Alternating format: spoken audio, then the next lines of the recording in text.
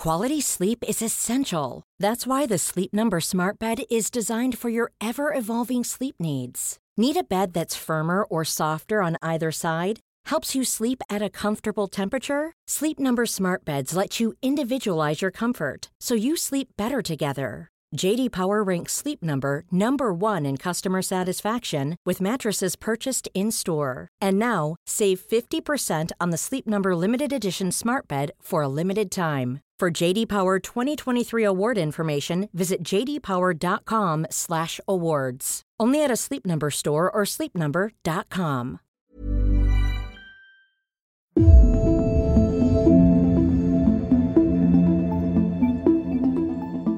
You're listening to the Irish Times Women's Podcast. I'm Kathy Sheridan. Roisin. Kathy. What's on your mind this week? Well, I think a lot of us have been talking about Derek Scally's really interesting and very unusual in a way article. I think it's called What About Ireland's Magdalene Men? And he's basically turning the picture around in terms of the fact that we know an awful lot of the stories of the women who were sent to these institutions and these things happened to them in Irish society. And we see them. They went and visited President Higgins, and we kind of get to look them in their eye and hear their stories. But what we don't hear so often is the stories of the men who had harmed them and let those women end up in institutions, because those stories just aren't told. That's right. As Derek says, you know, after all the excavation of everything that's gone on and the Catholic Church and all the rest, the one thing, the biggest mystery of all remains Catholic Ireland's apparent academic of immaculate conceptions, as Derek puts it. Yeah. Now, that makes it sound as if he's just sort of writing a piece of detestation of the whole thing. But actually, that isn't what he's doing. What he's looking for, Roisin, is to get these men to come forward. Because he believes that they were also, well, affected. Some of them at least were affected. They were a small, scared part of this terrible jigsaw. And he brings up Ricky MacDonald, who Rosita Boland wrote about, won so many awards for, who was Anne Lovett's boyfriend. And as Derek puts it, the man who emerged from that piece was a small, scared piece on the board game of 1980s Ireland.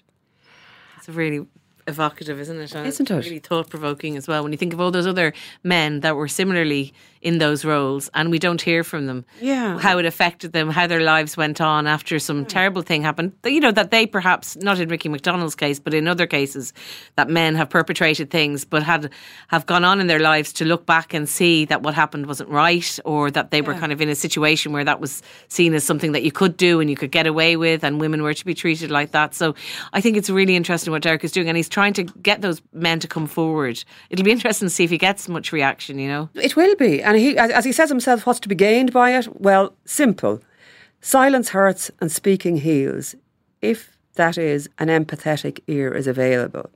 And he finishes in absolute confidence, with no legal risks. I would like to listen to your story. And he gives his email address is dscally@irishtimes.com. Yeah. And we in the Women's Podcast so support this. Yeah, I think it's really good. And he said, like he says, silence hurts. I remember a few years ago, probably 10 years ago, I wrote a piece. This is way before Rosita had done her amazing investigation, but I wrote a piece when I had my column about Anne Lovett, and just talking about that, about the idea that somebody got Anne Lovett pregnant. You know, it didn't happen on its own, but all the years we've been talking about Anne Lovett, we never talked about that person, whoever that might be. I mean, we're still not fully at the end of that mystery, but at the same time, it was always the focus on Anne there, you know, yes, pregnant and always imagined there were just all these serried rows of loathsome men behind it. So I think Derek's point is that some of them at least weren't the terrible, terrible people that we all think they are, and that it would be wonderful if they would come forward. Yeah, I think it's great. It got a great reaction online as well, and people really were moved by it. I'm not surprised. It's original thinking, isn't it? So what's next, Roisin? Well, we were going to have to talk about the State of the Union address by Mr. Trump, but we won't talk about him. We don't have to talk about him. Okay, that's Do you like that? We can leave him out completely. Let everybody imagine the scene. He's speaking, and then he's just speaking. His we'll mouth move on. is opening Yes. and closing, Yes. and anyway. But the scene around it was really fascinating. The women have never had so much power in the US government ever before. So you've all these women sitting there, and a lot of them wearing white. Obviously not the Republican ones, but a lot of the Democratic ones wearing white, the colour of suffrage, and just making a point of protest against the president. So they weren't clapping and they weren't cheering. And they sat there sort of stoically while he talked, his lips moved. I mean, even Nancy Pelosi behind was doing this sarcastic kind of clapping thing. And, you know, it was just kind of extraordinary. Not what he was saying, because it's just the usual stuff from him. But that, you know, Alexandria Ocasio-Cortez, she brought Anna Maria Archila, who was one of the women who confronted Senator Jeff Flake in September over his planned vote in Brett Kavanaugh's case. Do you remember the woman when he was going into the lift? Yes. So she brought her, and the Democrats, the women in white, they sort of stayed seated. They didn't react to what Trump was saying. And then the other really interesting thing was, you remember Stacey Abrams? Yeah, so nearly made it into the Senate. Who nearly did make it. And she was nominated by the Democratic Party to sort of do a rebuttal to the State of the Union. This happens, you know, there's somebody who gives a rebuttal, but she's the first black woman and non-sitting public official to do that, which is kind of quite clever of the Democratic Party. Very much so. To choose her and to let her have that moment. So in a way, the State of the Union address unusually was not about the person delivering it, but more about what was happening around it and the way those women used it. What was happening so visibly, how they used the white clothing as it's kind of hopeful. It feels like watching that, Jesus, maybe things are changing. Maybe, and the other thing, a lot of people spoke about him as being very much a weakened president. Like the Irish Times editorial talks about him trying to recast himself in some parts of it as a feminist, which is just hilarious. But it just shows how much he must be feeling kind of under pressure that he's even trying to do stuff like that. Yeah, we said we wouldn't discuss him, didn't we? No, we did. Well, you know, if he's trying to be a feminist, we can. And Roisin, there is a superb piece by a woman called Olivia Potter in the London Independent, dated the 30th of January, which we really want you to read. But Roisin, tell us about it. It hasn't happened here, but you know the way things happen in England. And then but the same principle applies. It's universal. Avon and Somerset Police have concluded that there is a correlation between women leaving the house and them being harassed. The more women leave the house, they found, the more they are harassed. If they leave the house alone and in jogging gear, God forbid, this correlation becomes ever closer. So their solution to reduce the harassment, well, it is for women to stop jogging on their own. They have a new campaign. It's called #JogOn campaign. And I'd be saying to the police, jog on yourselves. Yes. And they're trying to be, you know, proactive and helpful. They want women to feel safe while running. So they're sort of saying, go in groups and, you know, don't go on your own. And this woman writing the article is really not happy. She's saying that Superintendent Mary Wright acknowledges that women can feel uncomfortable, intimidated or scared to go out for a run, and suggested that instead of braving the great outdoors alone, women could exercise in a group. It's a great way to feel safe, keep you motivated and deter threatening behaviour. Women might join a running club. But once again, is the point that instead of it being about people not harassing women, it's again about women taking steps to make sure they are not harassed. And it's just so annoying. You know, women going out in their very sexy leggings, like putting themselves out there in the world, and almost what else would happen except that they would be harassed. And the focus is all wrong. This article is actually quite funny. I would recommend it. She says, why stop at running? Why not follow in Taliban footsteps and ensure women be accompanied by an escort every time they leave the house? Are we really still this backward?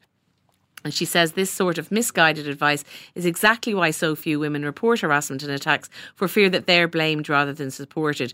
So now, as well as having to explain our choice of clothes, we have to also explain why we dared to go running alone. Funny how few men are told to move around in groups to prevent stabbings and muggings. Brilliant. Olivia Potter concludes by saying, one wonders if the police had made the correlation between men leaving the house and harassment, whether we'd have seen a very different campaign. Whether it would have been, harassers, please don't leave the house, please don't approach women, speak to women, or even look at women. Why not consider only moving around with handcuffs on? So when you turn it on its head, it really is ridiculous. And I think it was a really funny piece and a great way to explain why stop blaming the people who are the victims in these situations and look at ways to stop this happening. Thank you, Roisin, and thank you, Olivia Potter, for writing that very good piece, which actually crystallises a problem at the heart of so many things we discuss in the Women's Podcast. So what have you got in store for us on this episode? Well, Roisin, today I am speaking to Dr. Aoife Abbey, an intensive care doctor who has written a really quite fascinating book called 7 Signs of Life. In it, Dr. Abbey shows us what a doctor sees of humanity as it comes through the revolving door of the hospital, and she takes us beyond a purely medical perspective. With very little ego, I have to say. 7 emotions, grief, anger, joy, fear, distraction, disgust and hope are used to illustrate the story, and they help Dr. Abbey describe what it's like to care for the living and the dying, and, as importantly maybe, their relatives. I began by asking Dr. Abbey why she chose to specialise in intensive care. I really love it. I think probably the first thing that made me be drawn towards intensive care was the fact that it remains such a broad specialty. So kind of when you specialise, if you pick a specialty that's more of an organ, like respiratory medicine or renal medicine, you look after kidneys and kidney diseases, like with intensive care, you kind of retain a general overview of everything. And I always had this, I'm a geek at heart. I love studying. I love knowing things. I love reading books. And it always frightened me a bit to think that I would just focus on one thing and forget everything else. So I like that it's a broad overview. The other thing is, in intensive care, you get to work with lots of people very closely, lots of different specialties. It's a big kind of multidisciplinary team specialty. There's lots of other allied health professionals, advanced nurses, physios, occupational therapists, etc. So there's a very big sense of community spirit. Like, you don't work in a silo. It's very much a team sport. And I guess the last thing would be ethics. I mean, the ethics of the situations you're in are fascinating. Often, I mean, you're dealing with things where you're not quite sure what life is, what people want, and it's very interesting, kind of the ethical conundrums that you get presented with. Yes, because unusually, I suppose, Aoife, you don't ever get to talk to those people, to the patients. No. They come in a state where they have no speech. The only way you can ever get to know them is through their relatives. And sometimes you don't even meet a relative. Absolutely. I mean, I've looked after patients for months, and if they're lucky enough then to survive, and sometimes they choose to come back to have a look at the intensive care unit, because often people can suffer from post-traumatic stress and psychological issues as a result of being semi-aware of the surroundings in intensive care. So patients sometimes come back to visit so they can straighten out kind of what they think they saw with what they saw. Do they do that? Yeah, people sometimes come back and visit the ITU, and it helps them kind of to, I guess, marry up what they kind of saw when they were semi-conscious and what the delusions were, and if they had delirium, frightening things that they might have seen, and then to see it in real life to try and make sense of where they were. But sometimes a patient comes and either I don't recognise them, somebody has to say that's so-and-so, and I'm like, oh wow, and certainly most of the time they don't know me. I mean, I can think of once in the last year when a patient came back and remembered my name, which is an Irish name, and it's not that common in England, and I was like astounded, the fact that I said, oh, you don't remember me? And he said, no, I do, Aoife. And I literally, that was like probably one of the most wonderful moments in the last 7 years. I'm sure it was, because one of the things that jumped out at me, you did a roll call at work one day. If I took a mental walk around the intensive care unit I worked at that day, the roll call would have read pedestrian versus truck, pedestrian versus train, car versus tree, car versus truck, pedestrian versus car, bicycle versus car, fall from scaffold. And all of these people, I presume, arrive into you in a near-death state. Mm-hmm. Yeah.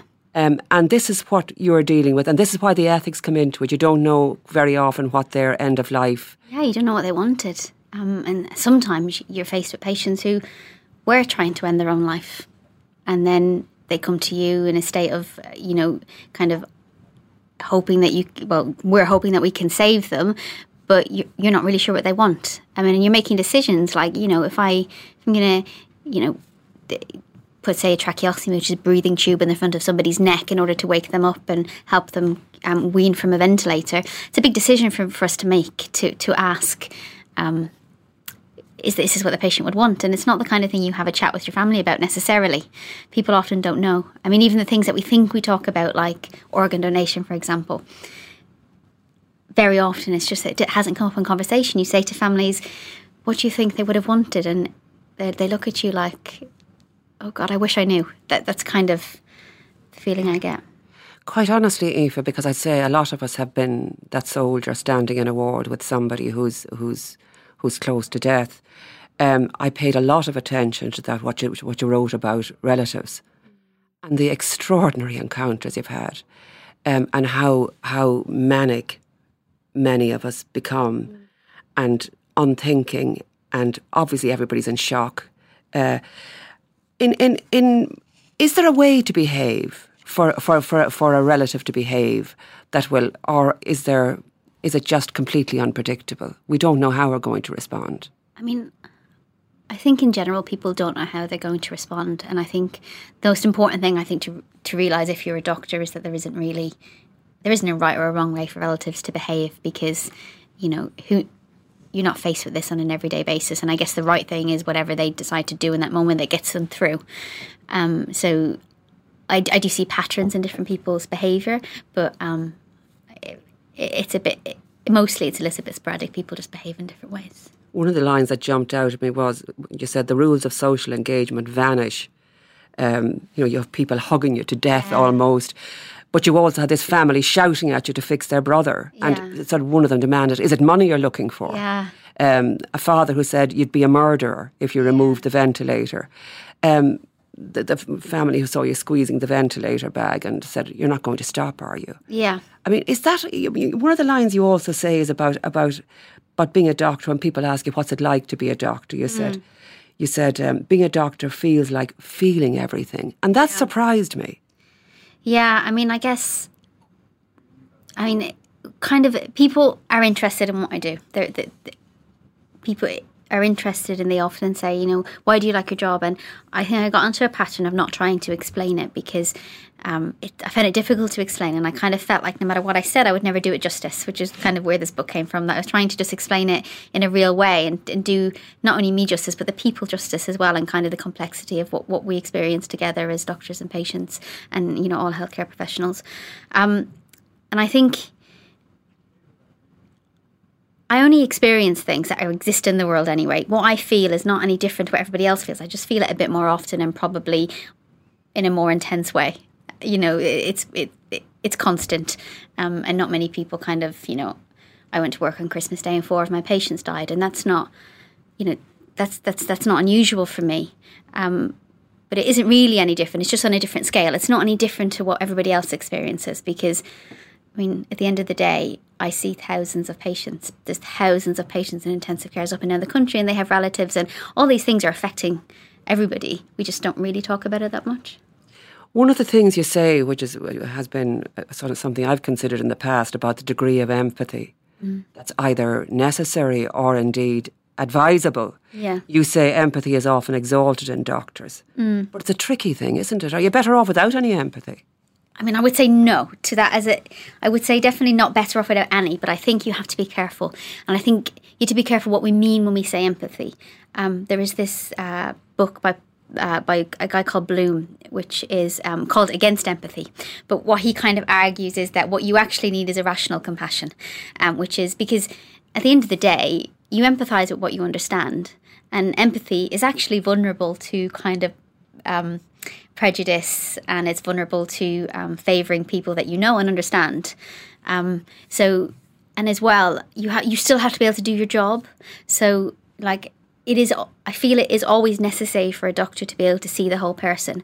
I believe I would be, a bad doctor if I couldn't see the person hooked up to the ventilator. If I didn't want to see them as a whole person, I wouldn't be a good doctor, in my opinion. But at the same time, I don't necessarily have to feel their trauma to do that. I can understand it. And yet I get the sense from your book that is exactly what's happening with you. Sometimes it is. Sometimes you feel it a bit more, like, particularly when you have patients and young patients and people who become very distressed on intensive care with delirium. And there's an example in the book of the young woman who was screaming because, they were just so upset and unwell and that kind of thing. It's very difficult not to have that resonate with you, but at the same time, I think it would be arrogant for me to say that I was feeling what they're feeling, because I'm not. I'm just, that's my distress at having to hear it or being part of her trauma, rather than thinking that I feel what she feels. The rules of social engagement, though, Aoife, are they? I mean, you've been smacked. I think you've been hit with the walking aid. I mean, various things have happened to you. In the end, you're obviously trying to take these things personally, because if a person is in delirium or in dementia of some kind, obviously they don't know what they're doing. But there is. It isn't just this sort of soft, gentle atmosphere where everybody's walking around slowly and quietly. You get a sense sometimes that it's quite manic. Yeah, I mean, like, you, especially in the phase when you're waking patients up, I can only imagine. Can you describe that waking up? Because it's different to what we think. Yeah, so up. I mean, if we have a patient who's been asleep, so when I say asleep, it means we've sedated them, so we've given them drugs to keep them asleep, and they're on a ventilator, so they've got a tube in their mouth, and, we decide that they're ready to start becoming conscious again, is what we mean. So we turn off the drugs, and then they wake up slowly at some point. Which is a great moment at one level. But you see, it's not really a particular moment is the main thing. So when you have a surgery, you tend to wake up quite quick. But our patients, they wake up over hours, sometimes days, sometimes weeks. And sometimes they've had a brain injury and you don't know what they're going to be like. So the kind of waking up it's not like a light switch or a moment. It's kind of a slow process. But at some point, patients become aware of a big lump of plastic in their throat. And, some people are more distressed by that. And, if you're unsure about something, your gut instinct is to try and get up. But then, you're in a situation where you're tied to, you've got lines in and people are trying to stay there and you don't understand. And I imagine it can be a very frightening thing. So, yeah. You were saying that in the book as well, that your first experience as a doctor, your first experience of fear, which is one of the 7 signs of life, is that your first task was to verify a death. And you come from a family, Aoife, a traditional Irish family by the sound of things, a good, close Irish family, where you saw your first dead body. I think, what were you, 11 or something? Yeah, and I think I felt a bit nonchalant about it. I kind of felt like, this isn't going to bother me. Like, as in, because being Irish, I felt like, you've been to the wakes, yeah, you've seen your grandmother. We do this, we know what this is. We've seen people, my grandparents have waked in their own bed and, like, you thought you were used to it. And then, it took me by surprise when I went into that room. And I don't know if it was the concept that I had to say if they were dead. And of course they were dead, but I was saying, are they dead or are they not dead? And you're like, I guess your mind can run away with you. And, you kind of, I guess I had gone in quite early, and the lady she wasn't cold, and she wasn't like a dead patient or a dead person that I had seen, because your relatives aren't like that, straight away. And the fear was unexpected, I guess, yeah. But your imagination can just run away with you, I think. Well, your imagination, but also that huge responsibility of saying, yes, this person is most certainly dead. Yeah. And you describe it very deeply, very profoundly, in the sense that, well, supposing the relatives come in and the person, their eyes move. Yeah. So I could imagine a very young doctor being really quite spooked by something like that. Yeah, I guess my surprise was, I still to this day don't know how it didn't occur to me at any point that was part of my job. Like, whenever I was thinking about being a doctor and starting on the wards, it didn't occur to me that was part of my job. And looking back, that seems absolutely absurd, but it just didn't occur to me. And since then, it doesn't bother me at all anymore. But at that time, it was just like, psychologically, it was a little bit to get used to it, yeah. And just going back a bit into your own background, Aoife, and what brought you to that point of being a junior doctor, having to verify life or death. Why did you become a doctor? Are there doctors in the family, or how did this happen? No. I don't have any. There's no doctors in my family, and I didn't grow up at all with any doctors or nurses in the family. So when I was younger, my dad worked and my mum looked after us. And then when we were grown up, and I went to Edinburgh University to study science. Yeah, why did you do that, by the way? So basically I applied for medicine in the Leaving Cert. And I repeated my Leaving Cert because I wanted to do medicine, and I felt like I wouldn't get the points first time round. I kind of knew I wouldn't. And when I repeated, I came up 5 points short. So, I was sad, but I thought, you know what, I'll just go somewhere else. So I was supposed to go to Trinity to do human genetics, and at the last minute I changed my mind and I said I'm going to go to Edinburgh and do science, just to go somewhere different. And coincidentally, that's the year that my mum also started university as a mature student in Trinity. So she is a nurse now, but wasn't when I was growing up. And also since then, my sister Niamh, one of my sisters, is a nurse in London now. So now, my mum and my sister are both nurses, but that wasn't a thing growing up. What age was your mum when she went back to when she went to study? Oh God, I think she'd kill me if I said that, but roughly. In her 40s, 50s, I mean, 80s. She had 4 grown-up children. Okay, and I leave was it there. Anyway, great mom. But yeah, no, she was great. But yeah, so since then, but I certainly didn't grow up in a medical family or anything like that. So you were the first actually to look at this world and say that appeals to me. Yeah, I always wanted to do it, and people ask me all the time, is it because your brother had a disability, and is it because he was in and out of hospital? And, in my brother's adult life, he certainly was not in and out of hospital. That was not part of his story at all. But obviously when we were younger, he was. And I find it difficult to say, yes, that's why I'm a doctor, because I just think you don't know. Like, you can't live your life again and go back and see what you'd be like without it. And when you grow up with a certain normal, there's no point that you go, aha, yeah, now I'm going to be a doctor because of this. So, but you did grow up, Aoife, in a way that, and again, it's quite a moving part of the book where you describe your reaction when people pointed at your brother, and you were there like a little lioness, poised to go into battle on his behalf. Yeah. So there was something there from when you were, presumably it applies to the whole family, from when you were all a very young family, where you were prepared to go into battle for your brother. Oh, absolutely. And I think the interesting thing about all of that is that when I talk about that in the book, it's very much my story, because Aaron's story is very much a story of being an activist and being very active in the independent living movement and the disability rights campaign, and he was always very out there. So that was his story. My story was something different. So it's not even a reflection of him, that whole kind of protectiveness that we had as a close family. Aaron was always much bigger than that, certainly. You're not just a doctor, Aoife, as far as I can see. You also have a real feel for language and words. And one of the things that, I was looking at throughout the book, the selection of words that really get your back up. One of them is wheelchair bound, which makes perfect sense. Oh, that word. I just think like nobody's tying these people in. I mean, I think there's a consultant who I know that writes, when he writes notes, he says wheelchair mobile. And I like that because it's if you're in a situation where you're not mobile, the wheelchair is a vehicle for mobility. It's not tying you down, it's moving you forward. So yeah. Another one is poor historian, which I didn't quite get. Yeah, so we have this thing where when you're taking a history from a patient, and by that I mean you're asking them why they came to hospital today, what their complaint is, do they have a cough, when did the cough start, that kind of thing. That's called their history. And often if you have a patient who you cannot quite get the answers that you're trying to get out of them, or sometimes it's because they have dementia or something else that they're not quite able to give you the kind of clear history you want, you write poor historian, which I think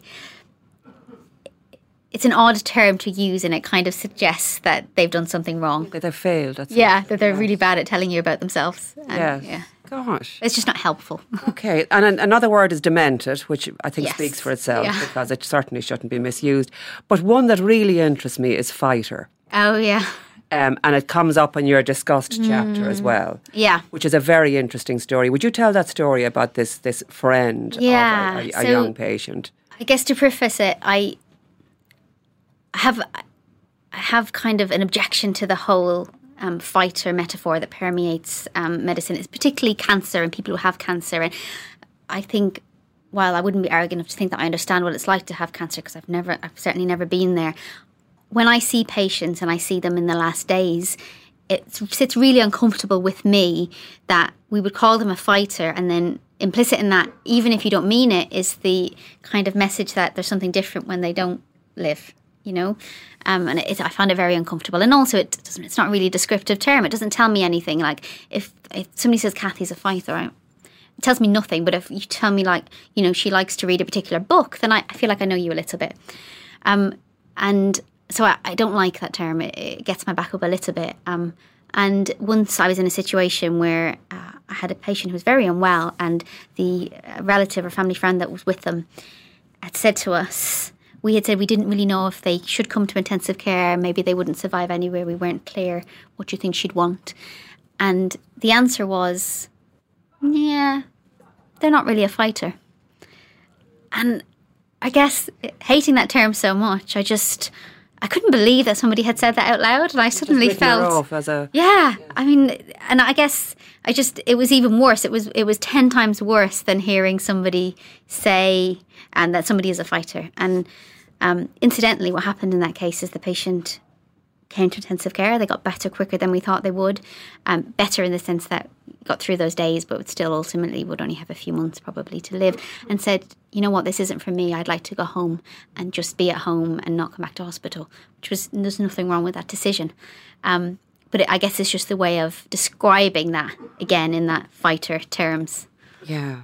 It's and that's one of the things that you deal with, again, quite fascinatingly for anybody who's ever been close to somebody who's been required to be a fighter, is your view of how people use those precious days or months or whatever it is when they are going to almost inevitably die. And you're very good on statistics and how annoyed you get when you see headlines saying she beat the doctors, they were wrong.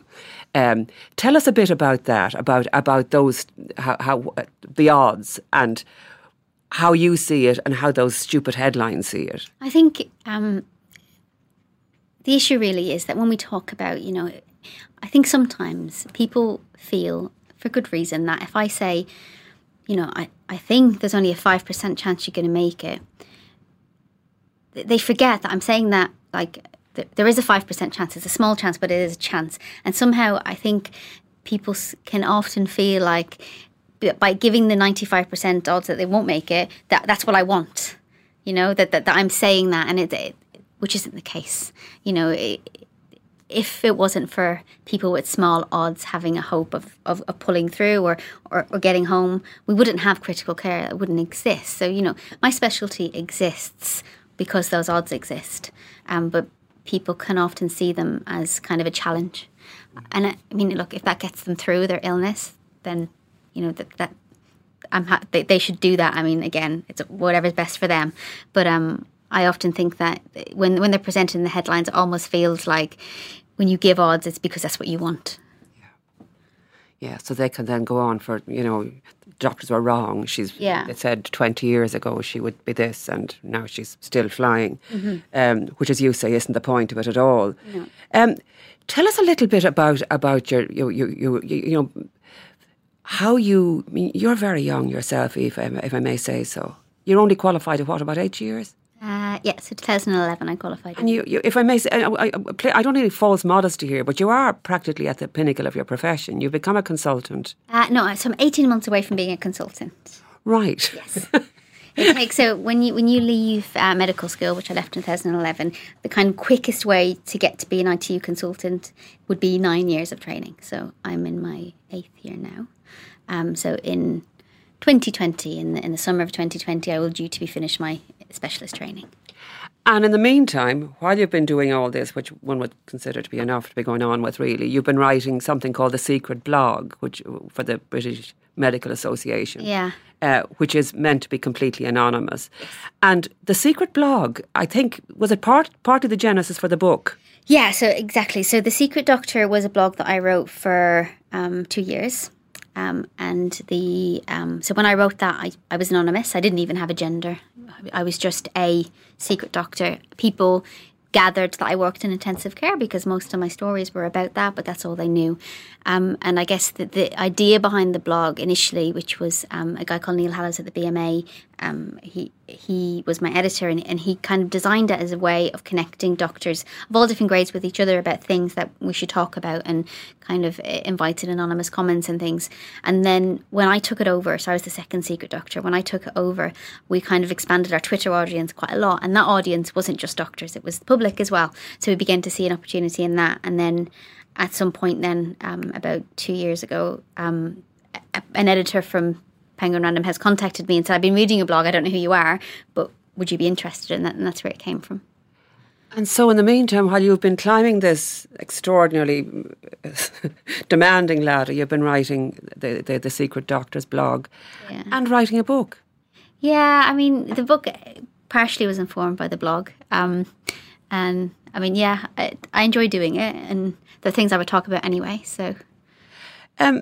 Women in medicine, Aoife. One of the things you say, and again, it's almost, I hardly noticed it, and then I went back and read it again. You mentioned females in medicine often go through the indignity of raising their heads above the parapet only to be referred to in veiled negative terms, such as feisty, which is another word we should all ban as well. Is that a thing in medicine, or is that? I mean, I know a very wonderful oncologist, for example, who wears high heels, and I have a reason to observe her going around in these high heels all day. She's running from ward to ward in her high heels, and I asked her once. I said, "Why do you wear those high heels?" And she said, "Because it gives her height, and she's able to meet her male peers almost head to head." It had never occurred to me that would be an issue in a busy hospital. Yeah. Is that something? Is that a thing? So I think it's getting better. I mean, and I would be very clear in saying that the role models that I have had in my life, and because of the specialty I'm in, they've mostly been men, because intensive care has many more male consultants than female. All of those consultants have never really made me feel like that, apart from one when I was a medical student. When I said what I wanted to do, he said, "This isn't really a job for a woman." That was once and that was in medical school. Ever since then, I've had nothing but support. But I think in general, there can still be kind of an undertone. And I guess maybe it's not just medicine, where people are always wanting to jump on the emotional female. They're always wanting to say, "Oh, she's a bit hysterical," or they misinterpret passion for hysteria, and that is a concern. And I think probably I didn't really consider the kind of the benefit I had in not having a gender when I was anonymous. And part of me wonders if any of this will be interpreted differently because I'm female now, and I'm not sure. Yeah. Do you have more feeling? Are you more empathetic? Yeah. All that. Now, Aoife, I could talk to you for a week, quite honestly, and I heartily recommend this book. It's actually, in some cases, not an easy read. It depends on what stage in your life you're at, I think, in many ways. But I think it's a wonderful insight into intensive care, which is often not. We think of the emergency departments and we think of all other areas in a hospital. We tend not to think of intensive care. So I would totally recommend it on that level. But also, one of the things that jumped out at me, what I want to finish with, is the words you used to soothe yourself when you were sitting with an old man who was dying alone. Yeah. Raymond Carver's late fragment. Would you mind reciting those words for me? "And did you get what you wanted from this life? Even so, I did. And what did you want? To call myself beloved, to feel myself beloved on the earth." That's all we have time for today. Thanks to Dr. Aoife Abbey for speaking to the Women's Podcast, and a reminder that her book is called 7 Signs of Life.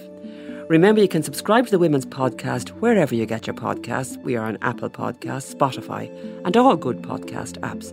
And you can always find us on irishtimes.com. Today's podcast was produced by Roisin Ingle and by Jennifer Ryan, with JJ Vernon on sound. I'm Kathy Sheridan, and until next time, thanks for listening.